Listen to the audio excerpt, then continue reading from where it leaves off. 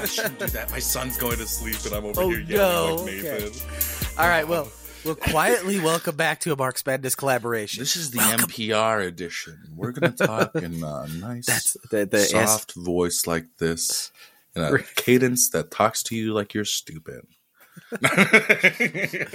So, That's why I hate NPR. I feel like I'm a child listening. yeah, well, I think they think everyone's a child. So everything else is government propaganda if it's government funded, but they're public. They're the good guys. They're public. So, I thought you were a communist. I thought that meant we were pro-public. well, we are. But you still got to know. We got to know the context of the state. There's this whole thing from Lenin and everything. Come on, man. What, Lenin? Yeah, some guy. I don't know. Some Russian Some guy. He did a thing. Yeah. Yeah, I heard he wrote some 1917 books. or We might want to read them sometime. On this podcast, too. Sometimes. Like, we read a couple of them earlier. A while ago. Don't mean to brag. Anyway, welcome back to a Marks Madness and Chunkaluta collaboration. It's so weird to hear the new name being said. Yeah, well, I'm just I know. happy I remembered it. I have such a bad memory, and I got through that. So hooray for me. I mean, to be fair, it's really easy to remember. It is really easy to remember. That helps a I'd lot. hope. And if I forgot, I could just say Red Road. So, you know. Yeah, that's true. Anyway, we're going to get back to the Red Deal. We don't have Nathan here, so we're off the rails. We're totally disorganized. We're a mess.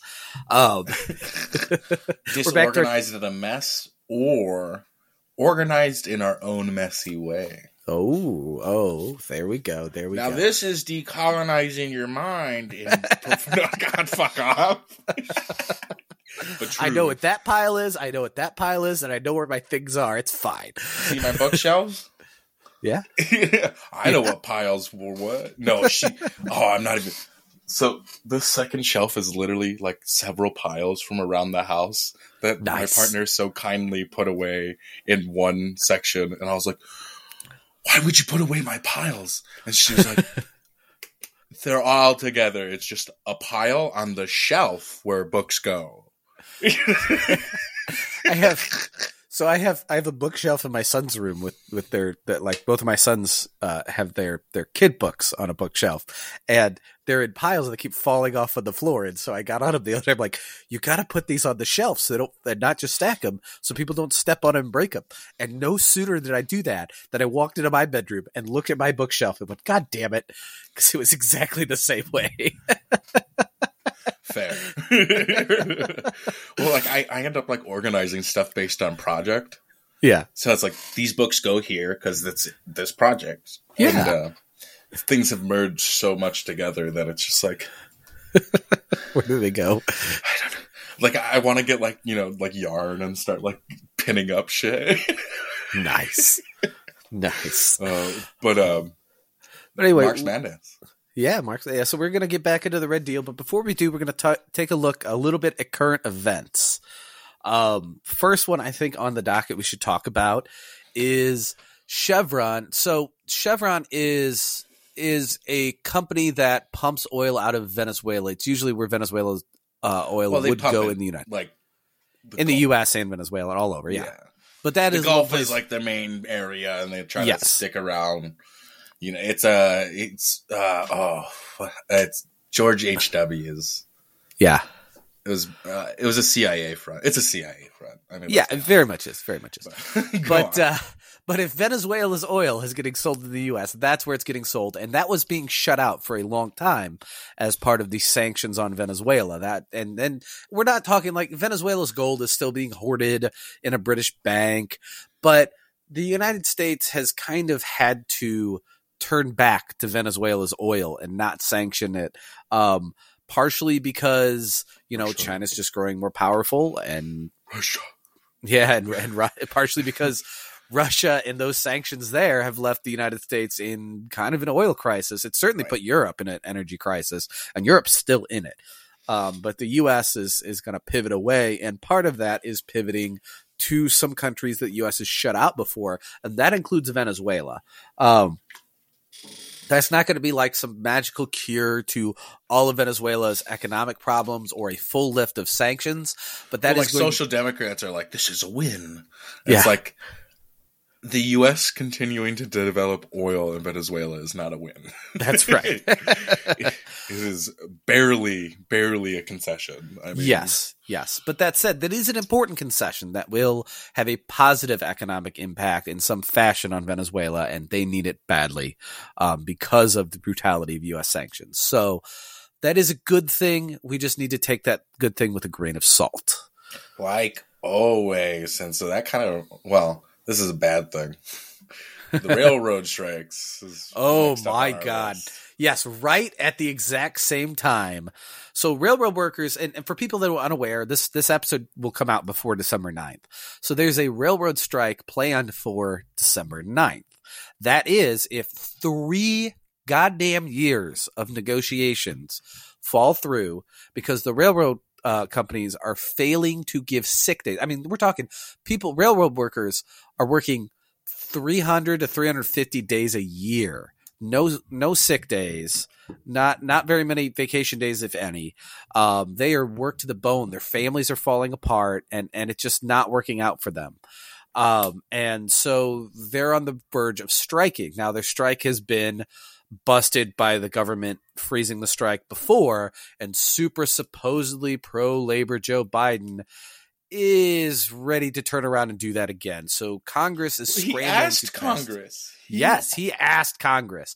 And it's him and Pelosi going in to union bust. This is very much like Reagan with the air traffic control workers. But unlike the air traffic control workers, it's going to be a little hard. This is like Teddy Roosevelt with the fucking coal miners in Virginia. Yeah. But unlike that, I mean, it's more like the coal miners where the strike can still happen. Like, this is not going to be a replacement with government instituted scabs because there's not the scabs there that can fill these positions ready. It's more a matter of like government force, like legally forcing them to take this. So the thing is illegal. I brought Teddy Roosevelt up is that I suspect that if the railroads do go on strike, you'll see the military have to take up the positions. Yes. And well, I think that is also what Reagan did a little bit with the air traffic control too. So that's usually the answer, right? I'm more of an expert on Teddy Roosevelt than Reagan. Isn't that weird? No, that's fine. One's a little closer. Why would you know more about Teddy Roosevelt? It's like, because he was a Rough Rider. I don't know. Yeah. But it's also, I mean, it's kind of similar to what DeSantis is doing, right? When he's been intimidating teachers out of jobs for daring to recognize racism exists. He's been just flinging cops into the classrooms too. Yeah. Like my mother-in-law, her husband, he started a queer club at his school. Well, helped start one. Like, he helped the students figure it out. And now it's, his entire job's online because of it. And it's like, just like trying to give them a place where they could get together and express themselves. It's not even like they're trying to do things in the school. They're just trying to have a safe space after school. Yeah. It's just fucked. It's the whole thing is fucked. But yeah, so this railroad, and we've said a long time on the Marx Madness side of this is not a manufacturing economy. Like, China is the factory of the world at this point. This is an import and export economy. And so people say service economy, but that's just what happens to fill jobs in an import and export economy, because that services you being the consumer. So the primary part of the economy, other than resource extraction, of course, locally, through oil companies and around the world through the military and oil companies and other natural resource extractions, is imports and exports, especially with so much imperialism bringing it in around the world. And so ports, railways, that kind of transportation, that's where you can get general strikes that truly threaten the economy.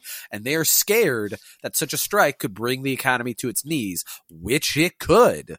And damn well, that just means that the workers have the power that they should have. And the government is trying to rob that away with intimidation to service their corporate buddies once again. And and one thing I'd like people to stop focusing on is like imperialism, the highest stage of capitalist conditions, right? So yes, we can talk about the service representation, and we can talk about our import-export like tendencies, but this is all in terms of the capitalists, right? In terms of the worker, our economy is like the most like representative our economy is to us is like just our everyday and how we have to live. Right. And so like we talked earlier about what we need for a solution is to focus on a caretaking economy. And that's like, when you look at what is the fastest growing industry, it's not service. It's literally healthcare. It's elderly care and watching people die. That's the fastest growing business right now. That's a sentence. Oh my God. To say. Have we talked about Made in Canada at all? We brought it up partially. I mean, like, just it's fucked up that, like, that's going to be here. People are going to start suggesting that, eugenics is okay. Well, euthanasia, but like, it's more eugenics. It's if you're poor. Yeah, I mean, shouldn't be allowed to carry forward. Yeah, this is why we're materialists, okay? It's not like some amount of idealism can't be useful, but in idealism, you can go, this idea seems so good, it must happen. And in materialism, you're going, what is the impact? And what is the evidence telling me what the impact will be? This is our issue when we talk about gun control, right? Like, we've talked about some of the issues with the way America has guns that serves the gun manufacturers are real issues that all the weapons manufacturers are here and that the white supremacy is here. But some of the way that's serviced is the lax gun laws.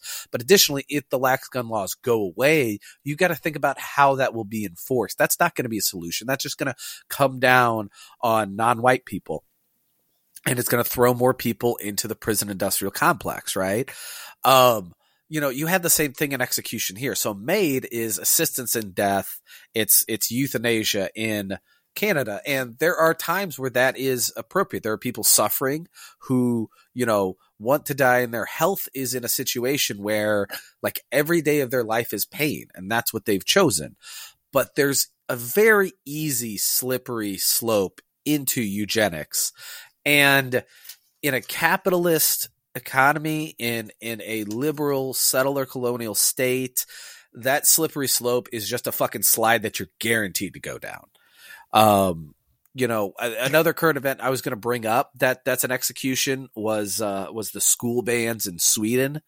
That people, I don't know what this is. Oh, okay. So in Sweden, they have pushed to make all schools public, stop private religious schools. That sounds great, right? And they're stopping it by stopping the expansion, not shutting the religious schools down.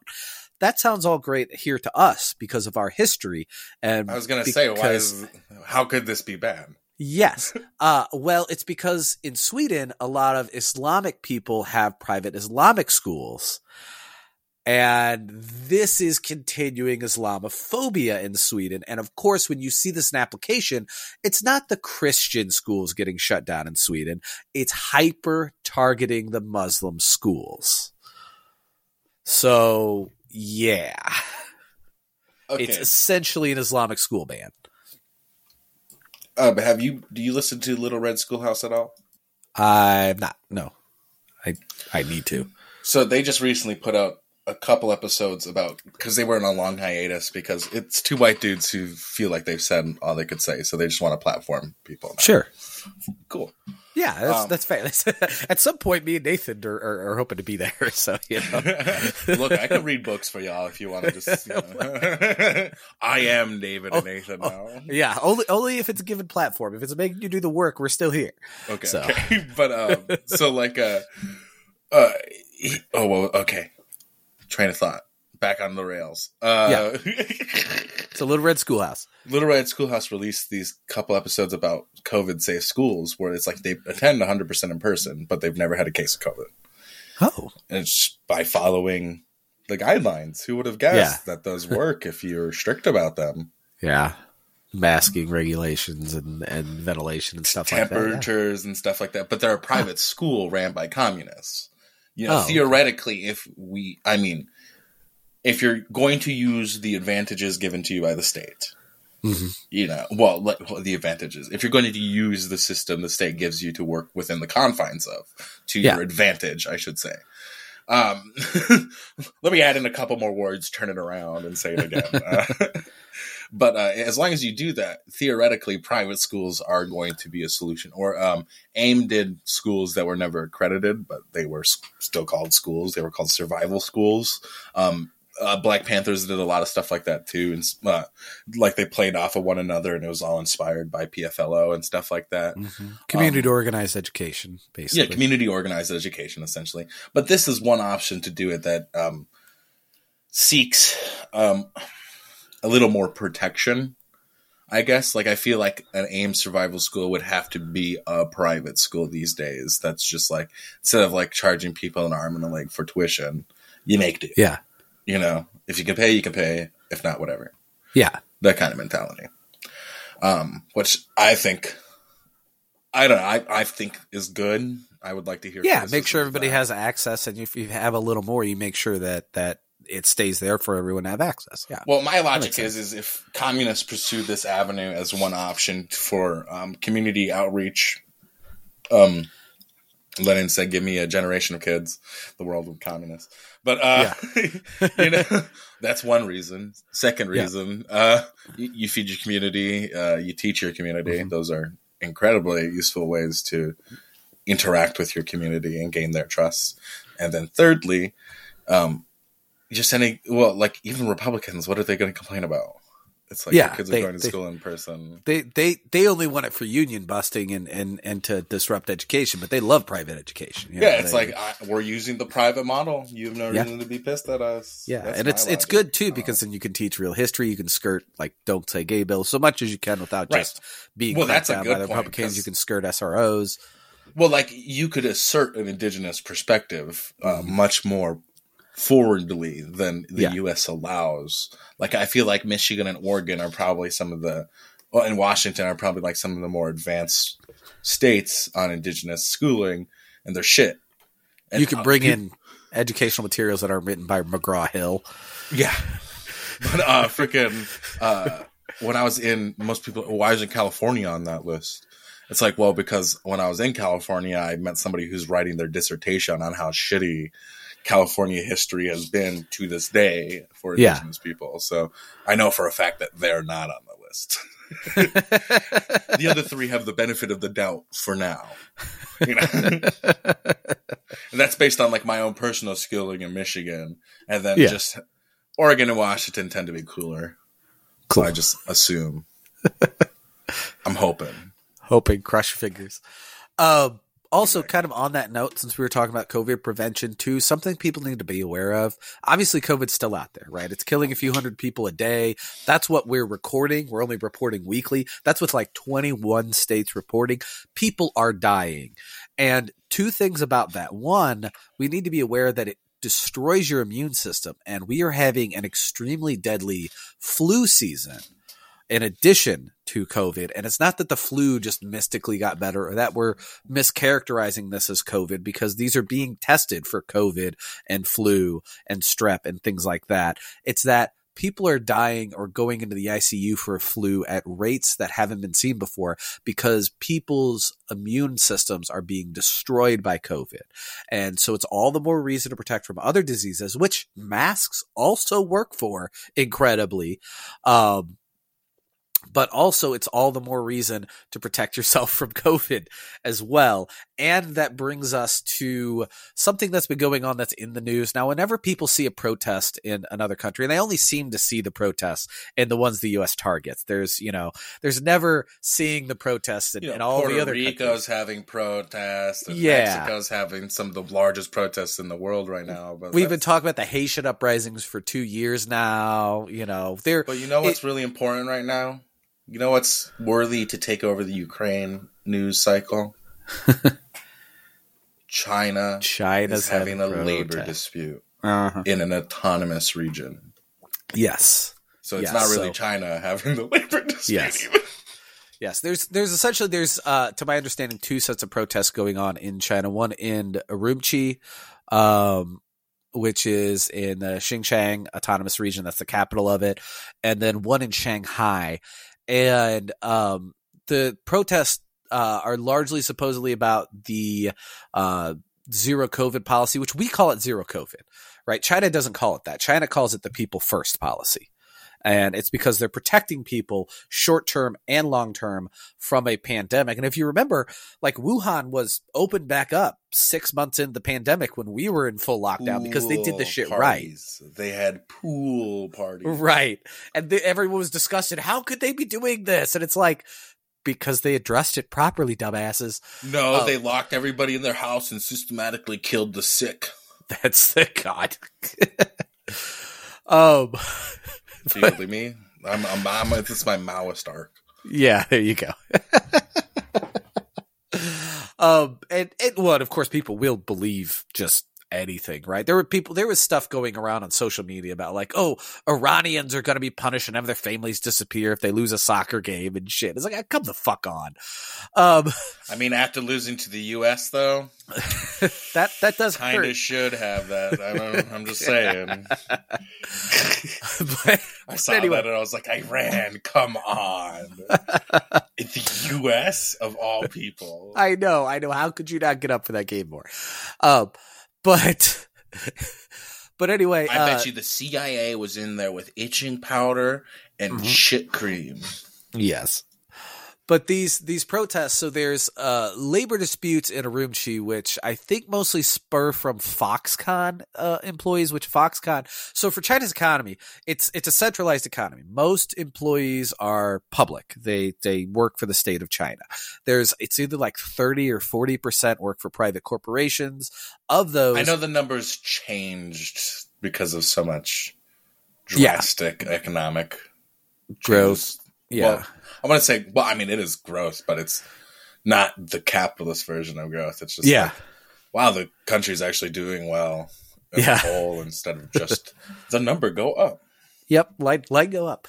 But anyway, but China's always been like most of the physical country and most of the population works in a centralized economy. There are pockets where there is a liberal economy and certain companies are allowed to, basically bring in other Western investment and things like that and have private. They have a little economies. more lax labor rules. Yes. In Hong Kong, they have their own constitution. Taiwan's another situation. Right. And used to be directly across from Hong Kong. That used to be one of the leading like private economy kind of pockets.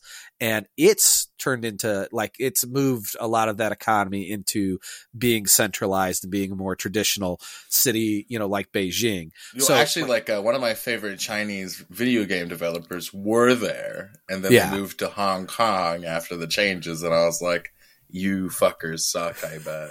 Well, and then they released an update to this game I liked playing where the level was Hyperborea, and I went, what is happening? Why is Nazi propaganda in this children's game? Oh no.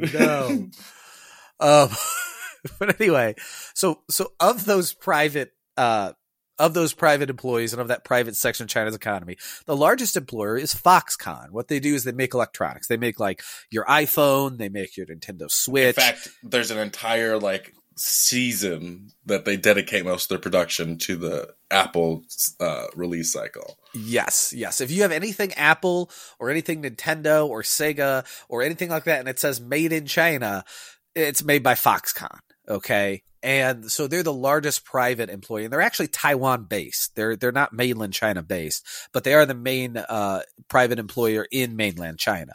And so they've had labor. It's sort of like how we have a billion companies based out of Delaware, but they all operate in another state. So, Texas, I see. Yeah. So there's been labor disputes there in Urumqi, and actually, I've seen a lot of white people directing things there. So there's some concerns with color revolution, but I think it's more of an organic labor dispute. One of the things I loved, I mean, it's organic. It's 100%. Yeah. I think it's organic. It's the same with. Yeah. It's a labor dispute. Countries have protests that don't want to topple the government that are organically had because they have issues. That's how East Germany got to be kind of the world leader in LGBTQ plus rights until their unfortunate collapse in the 90s. Right. It's just with the Iranian stuff. It's Iranian, sorry, but Iranian. But Iranian stuff, you can have organic shit start, and then you'll have Western actors come in to try to co-opt it, right? Yeah, and we saw that really bad with Lebanon, like right before Hong Kong the explosion. Let's just stick to China. Like, yeah, all of a sudden you see British monarchy flags waving, and you're like, and it's being led by Joshua Wong, who's a known U.S. asset who is trained in canvas. That's I mean, it's but so like, with this, the BBC reporter who was there was shouting things like "down with Xi" and stuff like that. Yeah, and then they reported protesters calling for Xi to resign, and it's like, that's your reporter.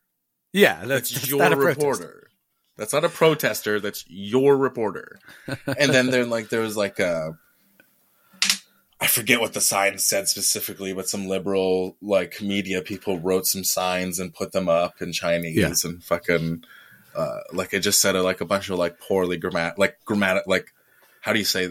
Here I am talking about bad grammar, but they did poor grammar in Chinese. I don't know how I would say that. Yeah, poorly translated Chinese, basically. Yeah, there we go. Poorly translated Chinese, like Google Translate Chinese, and fucking. Well, I don't know, like whatever. I say Chinese. I'm ignorant as shit. I try not to talk about this shit. It's not my country. It should be simplified Mandarin, I think. Yeah, simplified Mandarin. It's Cantonese across the south and simplified Mandarin across most of northern, eastern, and central China. Right. See, there's so many complexities, and it's like, it's not that I don't know these things. It's just that they're hard to articulate as somebody who it doesn't matter to, really. I'm just saying this stuff because it matters to, like, the audience of this show. Yeah. And it's like, it doesn't. It shouldn't. Foxconn. No. When we say Chinese, I think one of the largest employers in Wisconsin. Yeah. Okay. Let's worry about Foxconn here if we're mad at them there. Yes. All right? Yes. Because Wisconsin still has a $7.25 minimum wage. Uh-huh.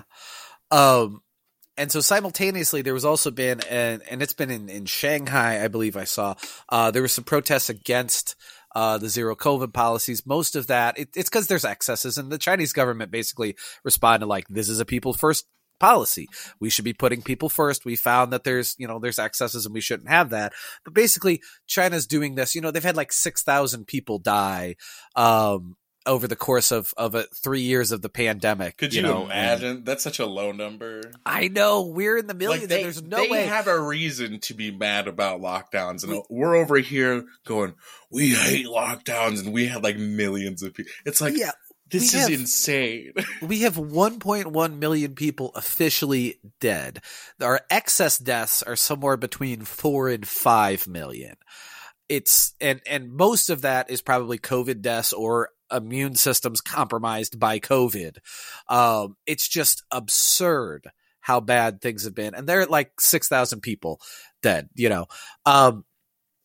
it's, and a lot of those are in like Hong Kong, because Hong Kong wasn't locking down as well. Also like Hong Kong is like, they do not have as good of regulations on housing and stuff. Like, yes. Oh my God. People sleep in cages and shit in Hong Kong. It's horrible. Gross Hong Kong is compared to like the rest of China. Like, I bet you they weren't like spraying down the streets all the time like mainland. I don't know. Well, I'm just saying. I know there's workers that specifically clean up the streets, but a lot of them during those like Joshua Wong-led protests had to concentrate all their efforts on cleaning up that shit. Well, and also, trying not to get like fucking maimed by trying to get a brick thrown at their head for not hating the central government. It's like fuck. We're actually just trying to survive this pandemic. But anyway, there have been excesses. There's been like, a person would go to a hospital with a heart attack and then not be admitted in time when they normally would be and die. Or people have been kept in very small apartments for a long amount of time and had enough food to survive, but not as much food as they should have or been promised. Like there's been struggles with it, but same here in the U.S. Exactly. And here it's it's a regular problem that doesn't end after COVID. It absolutely. Continues. It's just driven by poverty and then pointed to as somehow your fault if you're a victim of it here. Well, like our hospital demands copay at time of service, unless it's like emergency service specifically. Now we have We have, and I'm not going to get too much of my personal health right now, but I've been dealing with stuff with my personal health because imaging. You go to a hospital for imaging, and they're charging you out the nose even when you're fully insured. We've got third-party imaging companies because of that. Fucking money printers is what they call a CAT scan. Yeah, just like it costs something like less than $1 million, and you'll make that money back tenfold in the first year with the current market pricing. Yeah, the fact that we have market pricing on our healthcare is stupid. It should just be a flat rate. Yeah. So that way hospitals aren't charging people out the ass for taking a picture. Yep. So, but long story short, China's doing better than us on COVID. We should look to them, even with them doing better than basically the rest of the world, partially because they have a socialist government that cares about people, and partially because they have experience. Sorry, I hate Mao's turn. And Chinese discourse. I have to add in the bullshit so people know I know what they're going to say. Yeah, I have too many Maoists who listen to me to not throw this out, and I just want you to know how I feel about that opinion. But also the other thing that factors in is they've been dealing with COVID this time like us. They saw it firsthand when it first broke out, and they dealt with SARS in the early 2000s. They've learned things and they're applying it. And we can learn from them. Yeah, but I love how they wear masks there because of the pollution. It's like, no, public transit's dirty. Mm-hmm. And they realize it. They're the most densely populated country in the world, and they've had epidemics and pandemics before. They know how this shit works. I've seen somebody take a shit on a New York subway, so wear a mask. Yes. Yeah. But anyway, point is, anytime you see a protest in another country, you don't have to weigh in. If you're going to weigh in, gather the information first. Think about the effect of even bringing it up and how you're presenting it when you do. But don't just stand in solidarity and not even think, because, yeah. Just investigate. Jesus. And even then, I don't investigate very far into this China stuff, because every time I look at it, it goes, oh, wow, nuance. What a shocker. Yeah, you wait. Usually, a little more information pours in. It's like, oh, that makes sense, Yeah, you're just okay. Whatever. Well, there's that with anything. You remember when, supposedly there was going to be 15,000 Iranian protesters killed or something, and then the details came in, and it was I saw that, and I was like, at some point, when it starts sounding like the bullshit you hear about the DPRK that you should know is bullshit, you should maybe go, fucking feet to the dogs. Come on. Yep. But with that, I say we either pivot to the reading, unless you want to weigh in on the train being tipped over in whatsoever territory. Don't tip over trains unless, it's in Beverly Hills. People, let me tell you, we don't need any more oil spills on our land. I understand how annoying it is. Get the enthusiasm. That's nice. We need to plan better. Yeah. Senseless destruction that hurts us in the long run doesn't help us. It's just wanton destruction at that point. It's a cathartic release of your revolutionary fervor that could have been constructively done instead of fucking immaturely done. I don't know quite how to say it, but just remember that water protection is about protecting water and the creatures that depend on it, not about feeling like you did something. So putting oil in the water, is not a good idea. Not good. If you're going to complain that people, this is what happens when you complain people aren't doing extreme enough actions, when it's just painting symbols of power and fucking glass covered paintings. I get that that's not that serious, but that's a far more constructive propaganda of the deed than dumping oil in the watershed you're trying to protect. Oh yeah. And remember, if you're going to do something extreme, stuff like chaining, weapons manufacturers' door shuts, that's a more effective extreme thing, but also realize the repercussions of that, and that you're not the first person to do that. So that's also another action with its own risks. Maybe. Yeah. Maybe rethink that plan. It's going to be a 30-minute issue. maybe an hour. Depends on if the locksmith's close, like, or if they have one in their truck. Yeah. I have a bolt cutter for the very reason of sometimes chains get in the way. You know what I mean? Everybody should have a bolt cutter if you're a revolutionary. Anyway, into the reading before we say something criminalizing. So we're going to jump back to the last paragraph we ended on for a refresher. Excuse me. Cut that out. Little burp just escaped. Okay. Many of these lenders...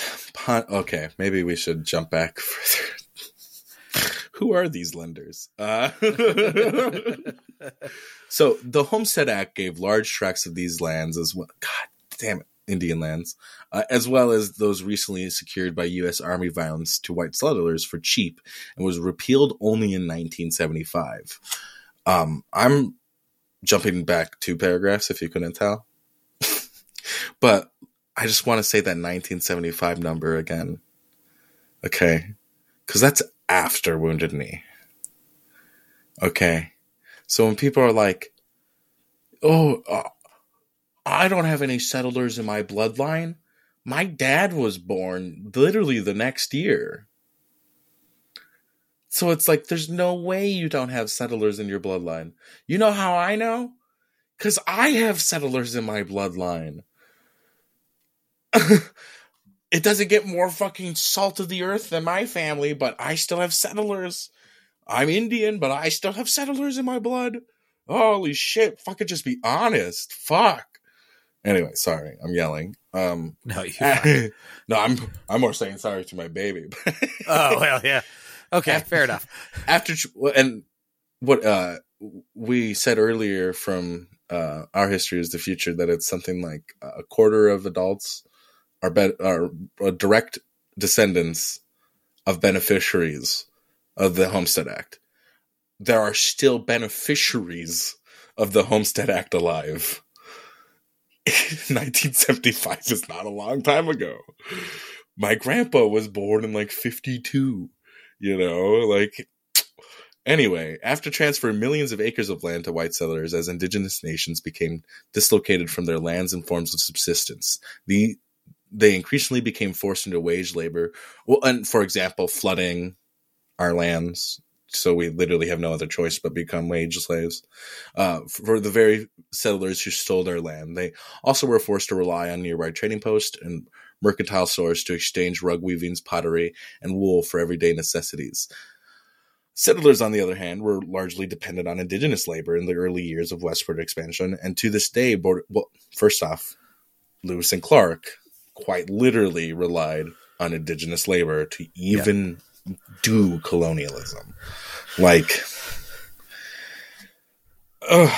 you guys can't even fucking colonize us on your own. Like, you need us. You just need us. The reason you're doing so bad is because you stopped relying on us in any shape or form. That's my opinion. Anyway, like, if you had more Indians in there that were like hawks that wanted U.S. empire, that were like scouts is what we call them, or like Uncle Tomahawks, if you had some of those motherfuckers in government, I bet you fucking this would be a fascist wet dream. Oh my God. Get some of fucking like Navajo Nation presidents in there. Fucking, they're like, yeah, Raytheon's our best friend. Anyway, sorry, Zane friends, but you know what's up. We go off the rails when Nathan's not here. Yeah, no, there's so much to talk about, and I'm the one doing the reading primarily usually. So anyway, many of those lenders, pawn shops, and trading posts offer indigenous people small profit for family heirlooms or artwork while selling these items at a higher price to white collectors, museums, and wealthy individuals. Car dealerships, payday lenders, and other predatory business prey on indigenous people on and off reservations by locking them into an endless cycle of debt. This relationship of capitalist exploitation and border towns continues the long history of colonial extraction from indigenous peoples' lands and labor. These border towns, like those along the southern border, are locations of extreme levels of surveillance, policing, and violence in order to contain the threat of indigenous existence that contradicts the myth of settler society. The continued presence of native people signifies the incompleteness of the settler project, which responds with anti-indigenous violence. So when you wonder, why are so many people anti-land back? It is quite literally this phenomenon manifesting itself. You know, when you have people who just, oh, you can't listen to land back, you can't listen to land back. Ultimately, you get down to it, and it's this just, they don't like being called settlers and being reminded that there's a genocidal project going on, and erasing us only continues it. Yeah, it's the again, I cannot remember. I brought it up before. It was the Brazilian communist that wrote about how we talk about other countries, and we talk about, you know, Confucian roots of China and, you know, whatever. And no one talks about the Christian roots of settler society in the United States and how that affects culture and how that creates, even in the most atheistic white people, just this culture, and it really sinks into individualism, this culture of martyrdom, right? Of sainthood. You've got to be perfect. And so if you can't reckon with the sin and personally find it, and you can't get it forgiven through a Christian God, in a political sense, because that doesn't make any sense in a political sense, then the only thing it can leave you with in your sainthood is being a sinner. You can't be the saint. So it's deny, deny, deny. And this traps so many people into things like being pro-cop, even though they're not a fucking cop, and being, you know, racist or, you know, anti-land back or things like that, because they don't want to be the bad guy.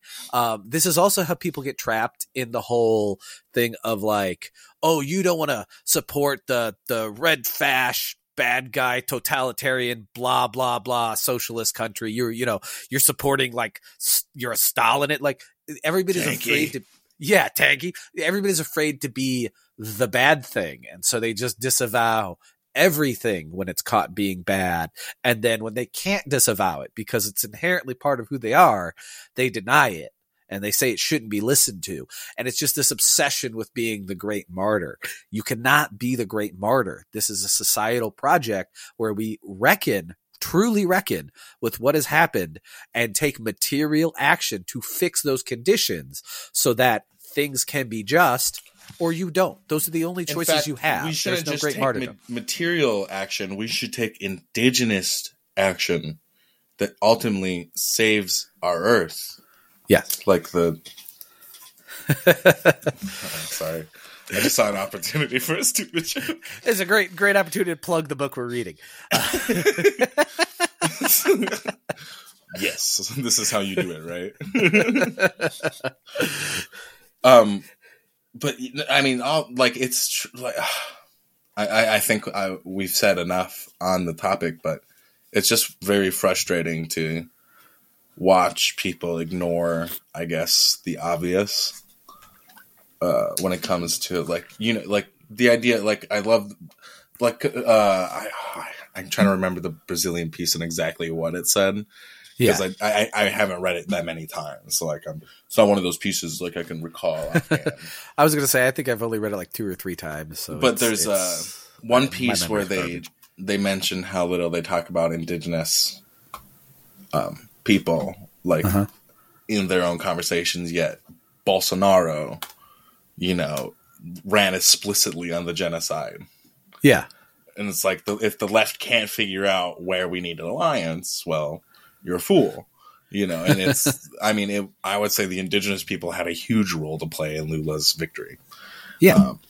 But that's a biased opinion, I guess.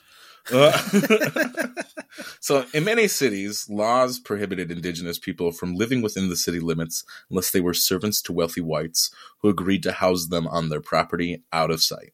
While these laws have since been repealed or evolved into anti-vagrancy laws that criminalize homelessness, panhandling, and even resting in public, border towns have a long history of violent anti-Indian sentiment. A common form of violence inflicted upon indigenous people is Indian rolling, or the targeted assault, torture, and murder of Native people. The term was first used in 1974 to describe a gang of white teenagers who murdered unsheltered Dene men in the border town of Farmington, New Mexico. The history of anti-Indian violence is, of course, much older than this. 1972, Raymond Yellow Thunder gets stripped naked, cigarettes burnt on him, thrown into an American Legion dance hall, and according to the white people, oh no, everybody rushed to help him. Oh yeah. But of course, there's a bunch of contradictory accounts of that, of course. And then this town didn't prosecute the boys who did that until AIM came in and fucking had a riot. Okay. So, I don't want to hear shit from the white folk. Everybody rushed to his help because that man died of exposure, according to the coroner, after being beaten brutally, that sounds like the natural result of that situation. Yeah. You don't die from exposure getting a lot of attention. Right. And, this is unfortunately very common as far as like servitude. It evolved where the foster care system, because it didn't exist yet.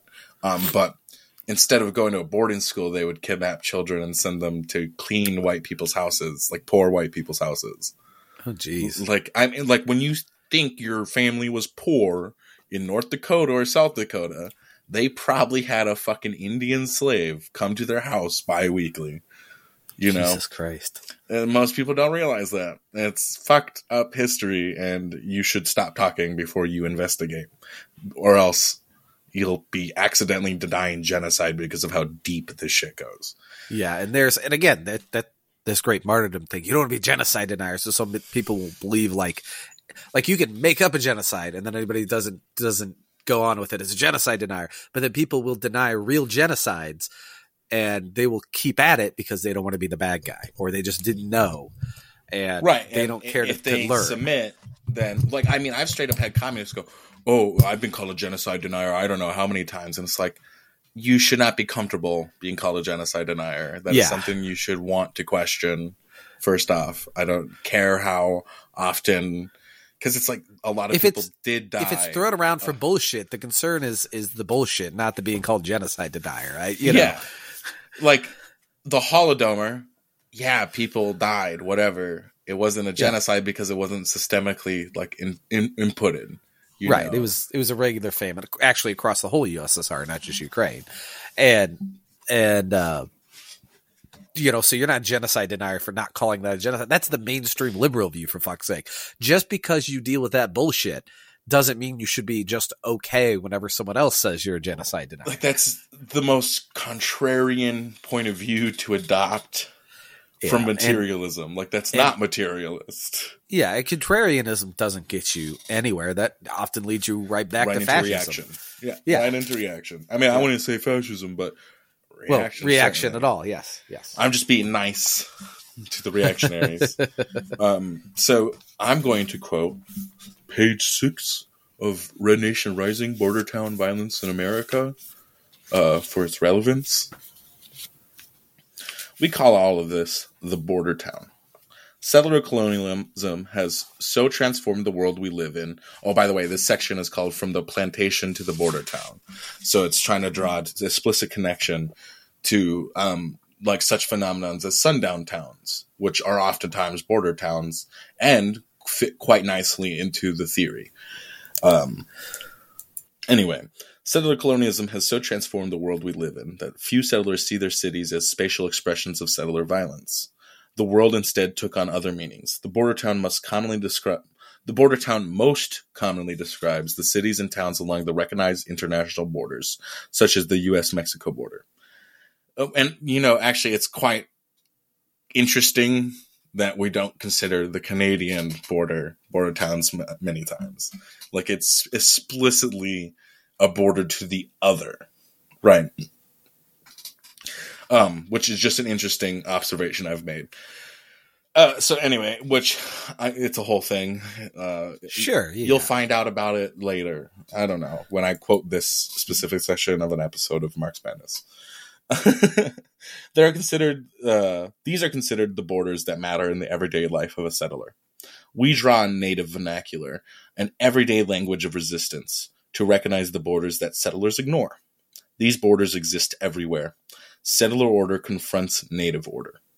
And since we find this confrontation everywhere in settler society, everything in a settler world is a border, and every settler is haunted by this border.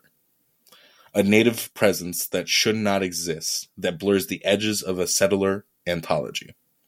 This fundamental contradiction compels settlers to act like settlers. They sense the threat, but cannot name it. They are always on the defensive.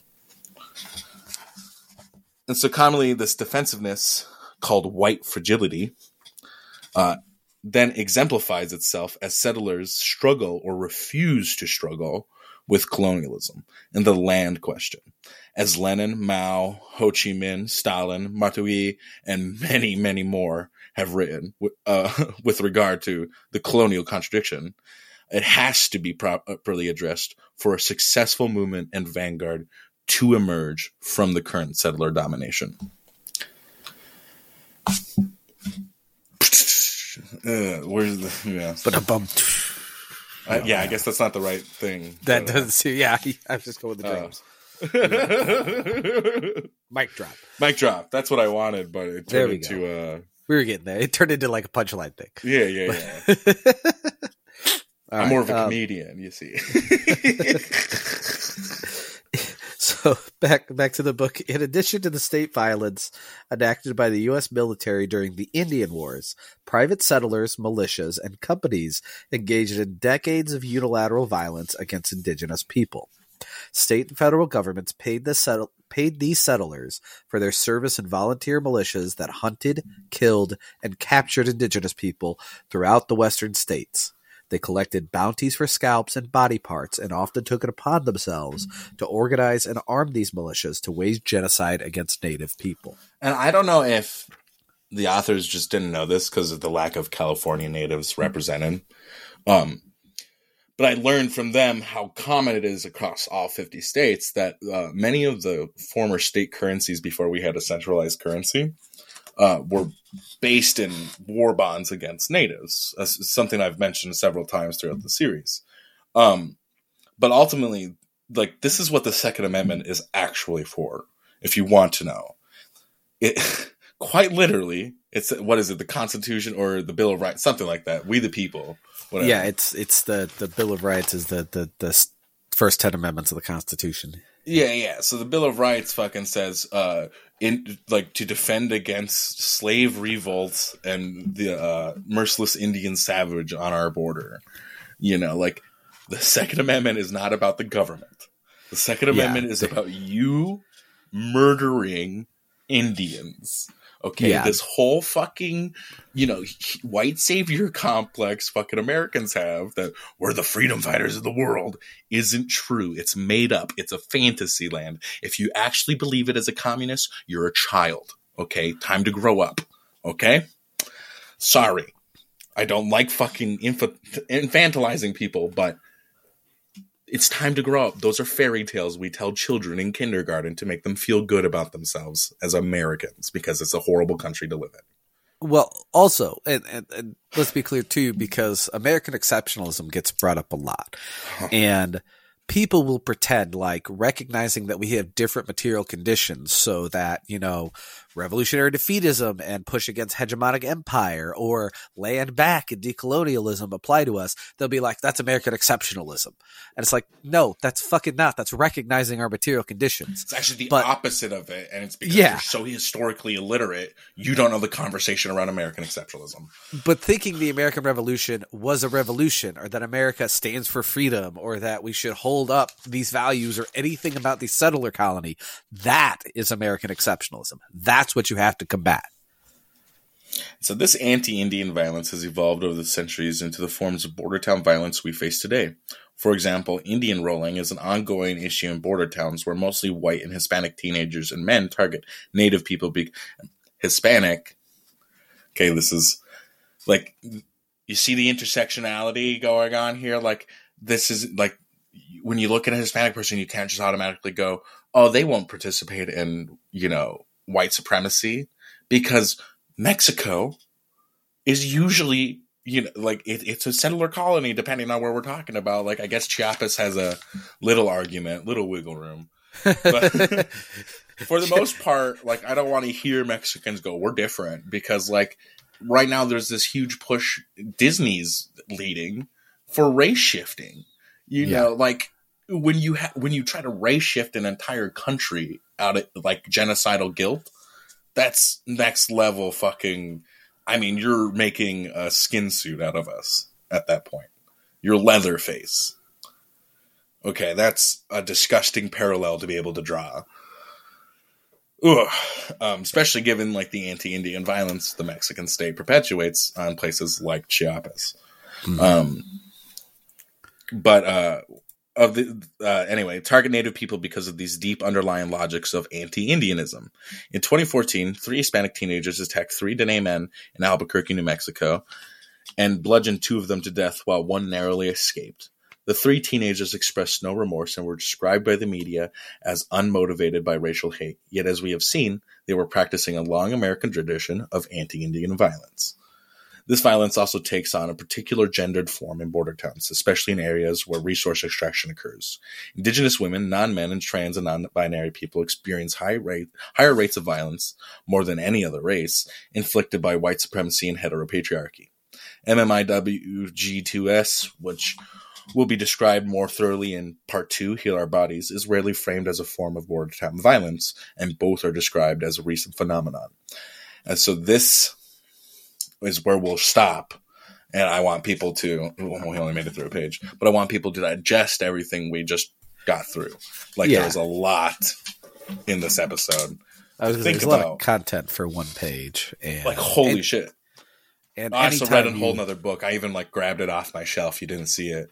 Like, I had it in my notes annotated, but I was like, we all know what happens when I try to read my notes. Let's grab the book. So, but, like, it's, you know, like, the MMIWG2S plus movement is, what movement?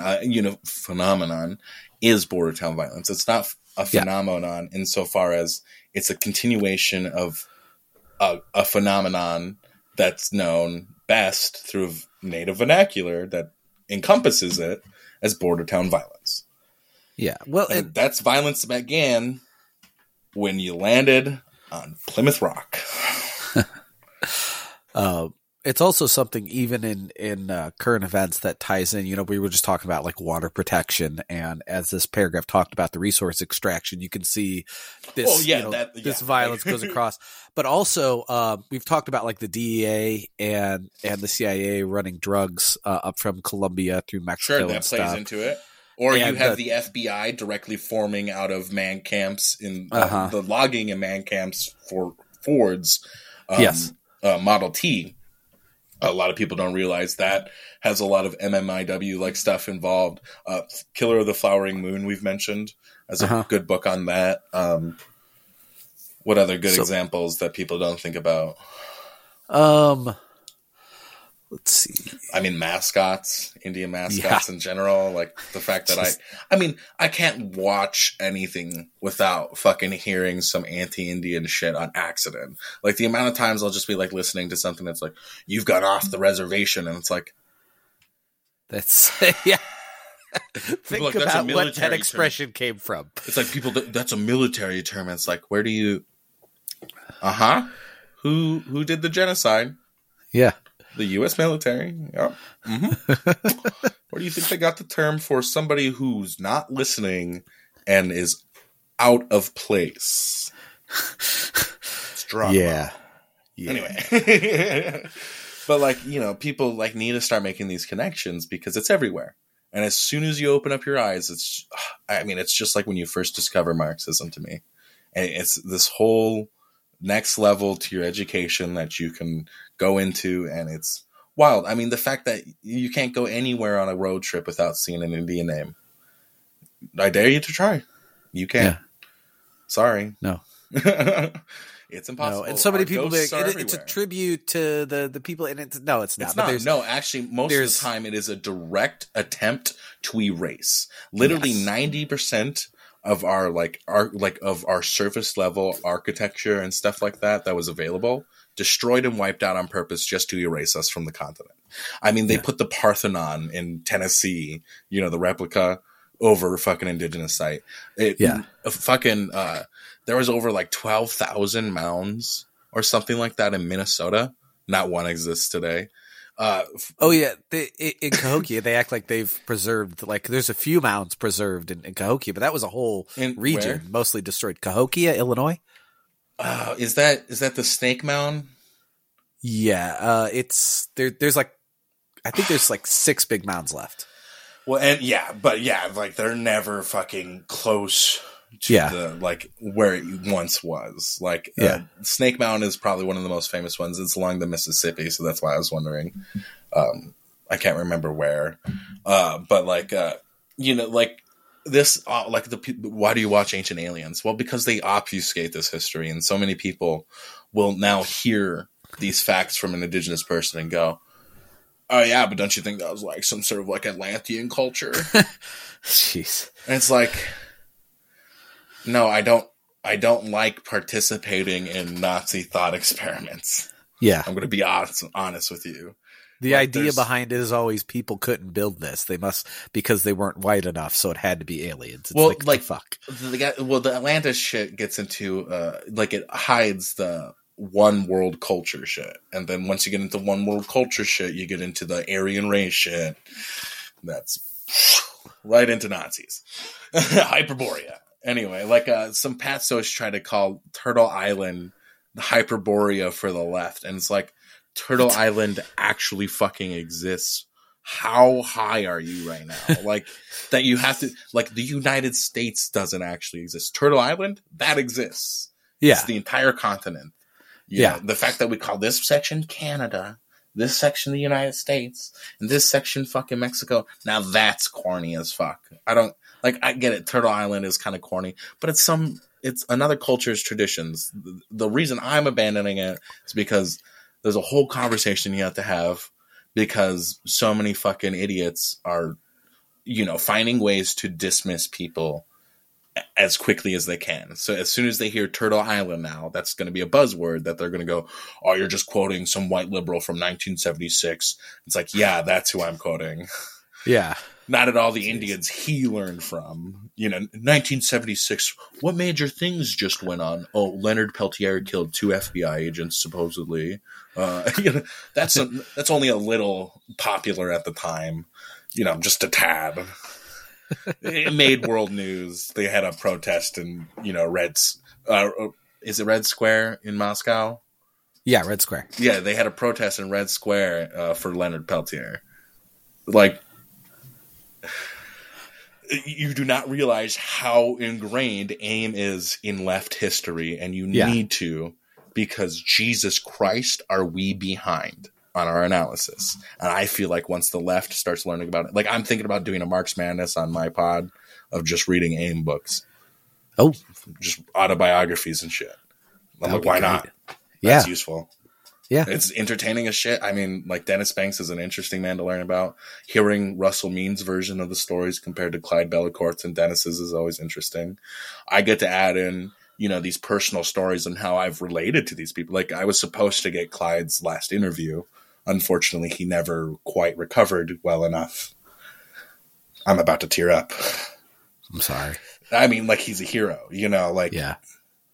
I can't say that enough. Like, despite the problems these men had, they did a lot, and I feel like if communists followed their example and did better than them, the world might be a better place. That's what I dream of, and it's maybe utopian and idealist, but I don't see a lot of different strategies that the left's offering up, and I'm one of the few people saying, what if we looked at AIM, to learn from? I don't think there's anything that's not materialist about using past revolutionaries as examples. Well, the argument comes, are they revolutionaries? And the question becomes, what is a revolutionary? If we're willing to call the founding fucking fathers revolutionaries on the left. They're not. Well, no, but that's the shit. There's literally idiots out here going, Marx used to talk to Lincoln, so that makes him cool. And it's like, at the time he's talking to Lincoln, Crazy Horse exists. Yeah. Who would have been a better revolutionary and progressive figure to talk to about the material conditions of America at that time? somebody who's engaged in guerrilla warfare against the United States trying to genocide them, or somebody who's trying to end the Civil War without freeing the slaves. Well, and on top of that, Marx was not talking to Lincoln because, like, he saw Lincoln as the greatest revolutionary in the continent. He was the president of the United States. He was the president of the United States, and Marx was like, "Hey, you should abolish that slavery thing. The labor movement in Europe believes in that." Like, that's what it was about. It wasn't Marx thinking like Lincoln was a great revolutionary who needs to be put on a pedestal, and it's just a gross mischaracterization to say. We shouldn't have to have this conversation, frankly. No. Yeah, frankly. I mean, the fact that there are people on the left who are baby leftists, or perhaps they've been that misguided that they need to be told Lincoln is not good just because he talked to Marx and just because he freed the slaves because he had to and literally said that. I don't care what came after that sentence. He said, if I didn't have to, I would have. Yeah. That's fucked. You shouldn't say that sentence. Stop. Full stop. Yep. Backtrack. All right. Yep. I mean, it's a pretty simple contradiction to go through, right? The Confederate apologists will say, "Oh, the war wasn't about slavery." Well, it was. And they'll go, "Well, Lincoln didn't want to free the slaves." Well, no, of course he didn't. The war was about slavery and it's broke out because Lincoln represented abolitionism. He wasn't that steadfast about it. And the South made it about slavery because the South made it a war to preserve the slavery. That doesn't mean Lincoln needs to be put on a pedestal. It's not the argument always comes down to it's the economy, right? But it's an economy based on slavery. That's the base. Remember, it's like it's states' rights. Well, the one state right that was different from the Constitution was the slavery. Right, states' rights never represents a good argument. Like we've talked in this series that states' rights has represented literally the genocide of Indian people. First in the building of the Pixelon Dams, and now we see with ICWA, the Supreme Court kicking it back to states' rights. Yeah, I mean, it's so apparent and in your face, I don't even know where to begin. Like the fact that we have a patriotic socialist issue in the year of our Lord 2022. The state of the left, my friends. The state of the left.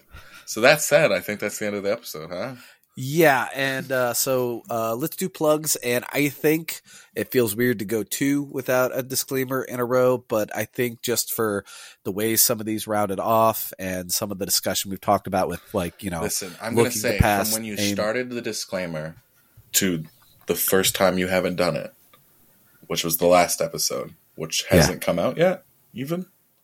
Not as this recording, but it'll be out tomorrow. So. Yeah, so there's quite a few disclaimers to cover us for 2 episodes. I think so. I've had a lot of messages ask. The number one thing I get asked, why do they do the disclaimer every episode? Because Nathan tells me to. Well, we covered that. That question has been answered live. You're welcome. I am the voice of the people. It's the mass line, the Marx Madness. But honestly, just for the second time in a row, I think we ended on a tone that is far more important. Look to AIM as an example. Look to past revolutionaries as an example. Reach into the revolutionary optimism you have and use that to drive you forward, but do it from material examples. Right.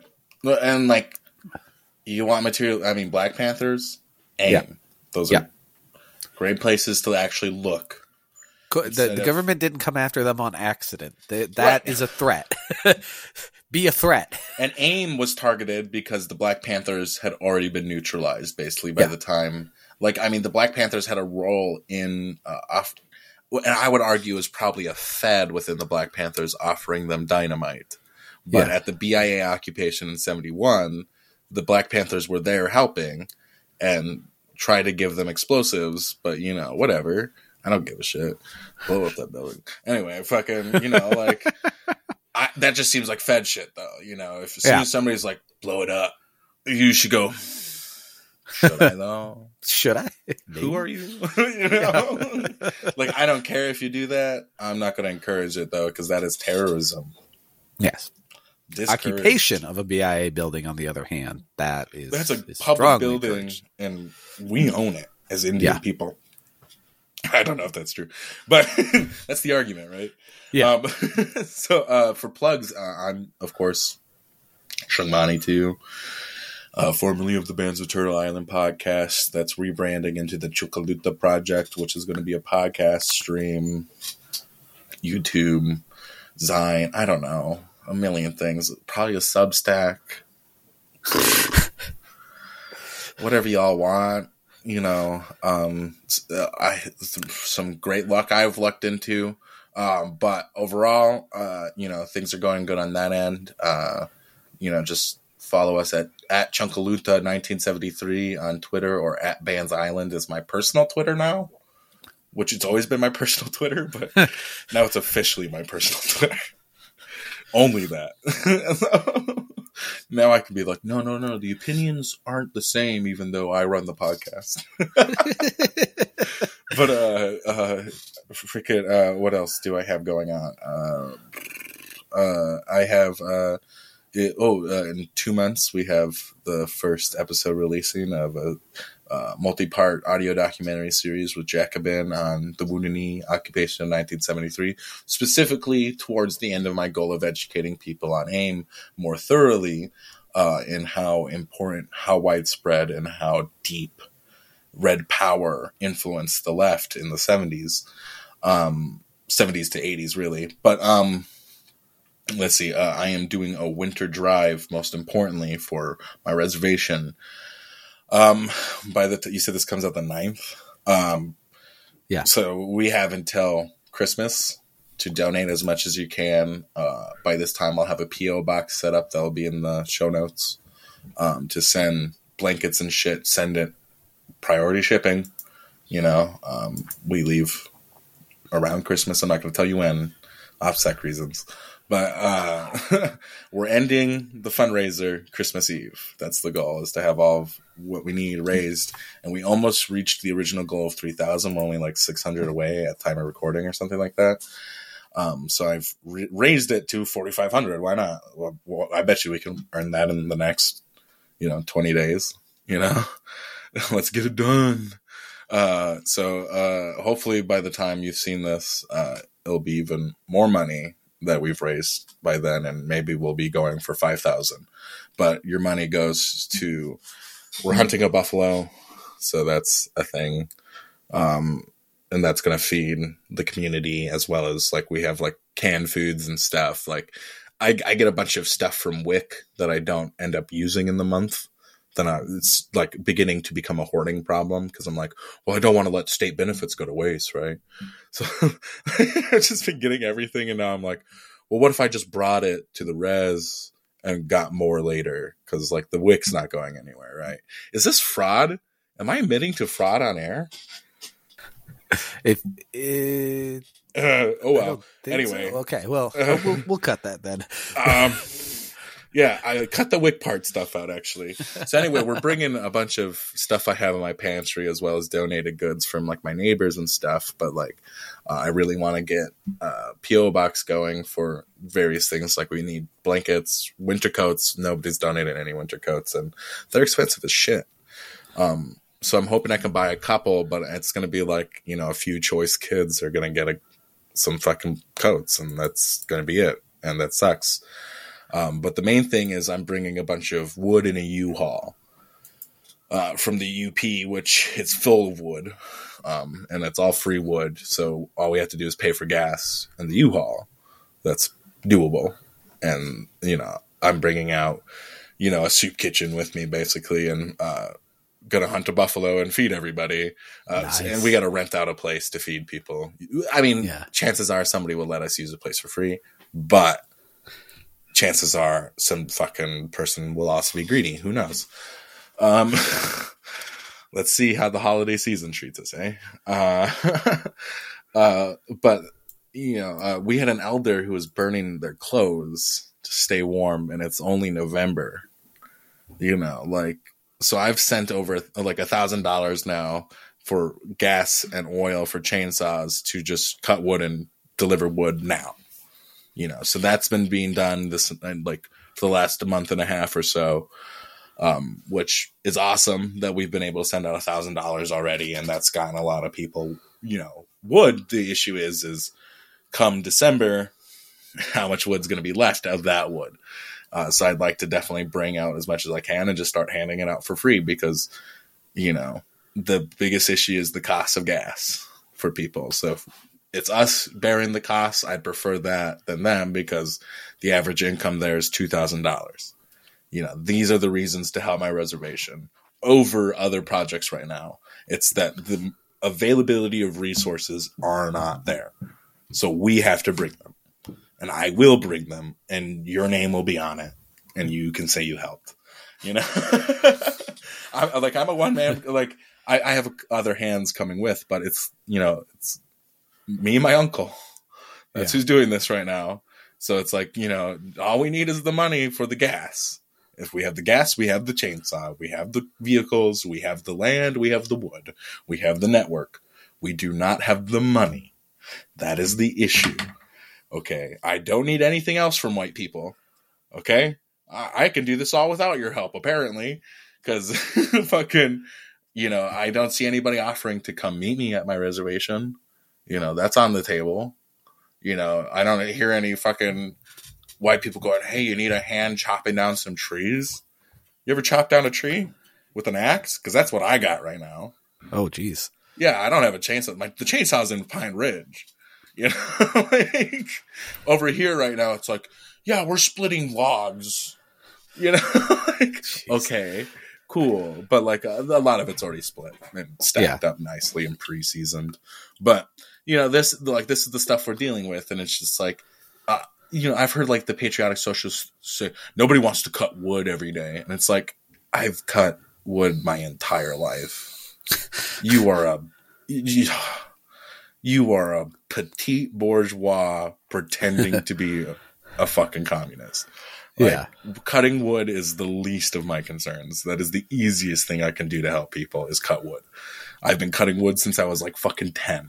Okay, like that is not an exaggeration. We've lived with a wood stove my entire life. I wish I had a wood stove now.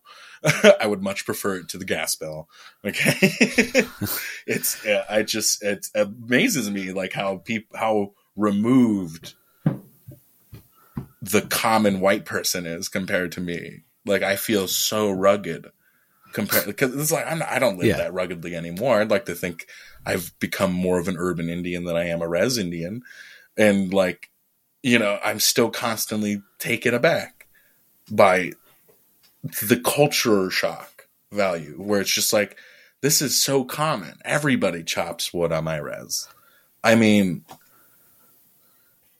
there are people complaining about that in the same country as us and saying that we were not being oppressed. Like, hold on. Why does everybody I know chop wood and nobody chop wood?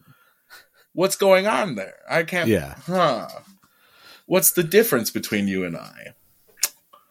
But yeah, so that's the most important plugs, I think. Otherwise, check out the Twitter, whatever. I'm always doing something. I don't know. There you go. There you go. For the Marks Madness side, pretty simple. At marksmadnesspod.com on Twitter, so long as the health site still exists. marksmadnesspod@gmail.com, or we also have a Discord. I'm not on there much, but Shigmanitu's on there a lot, and so is Nathan, and I come when I'm called upon. If you need help getting into the Discord, sort of like it is Beetlejuice. You just have to say David's name 3 times. I'm more like Candyman. You give me too much credit with Beetlejuice. I'm scary. We're like the Candyman, Jesus. But anyway, if you need help getting into the Discord, it's in the Twitter bio, or you could always email us, marksmadnesspod@gmail.com. That'll do it for us this week. My name's David. I am Shugmani too. And we will talk to you all next week. Bye. Oh, shut.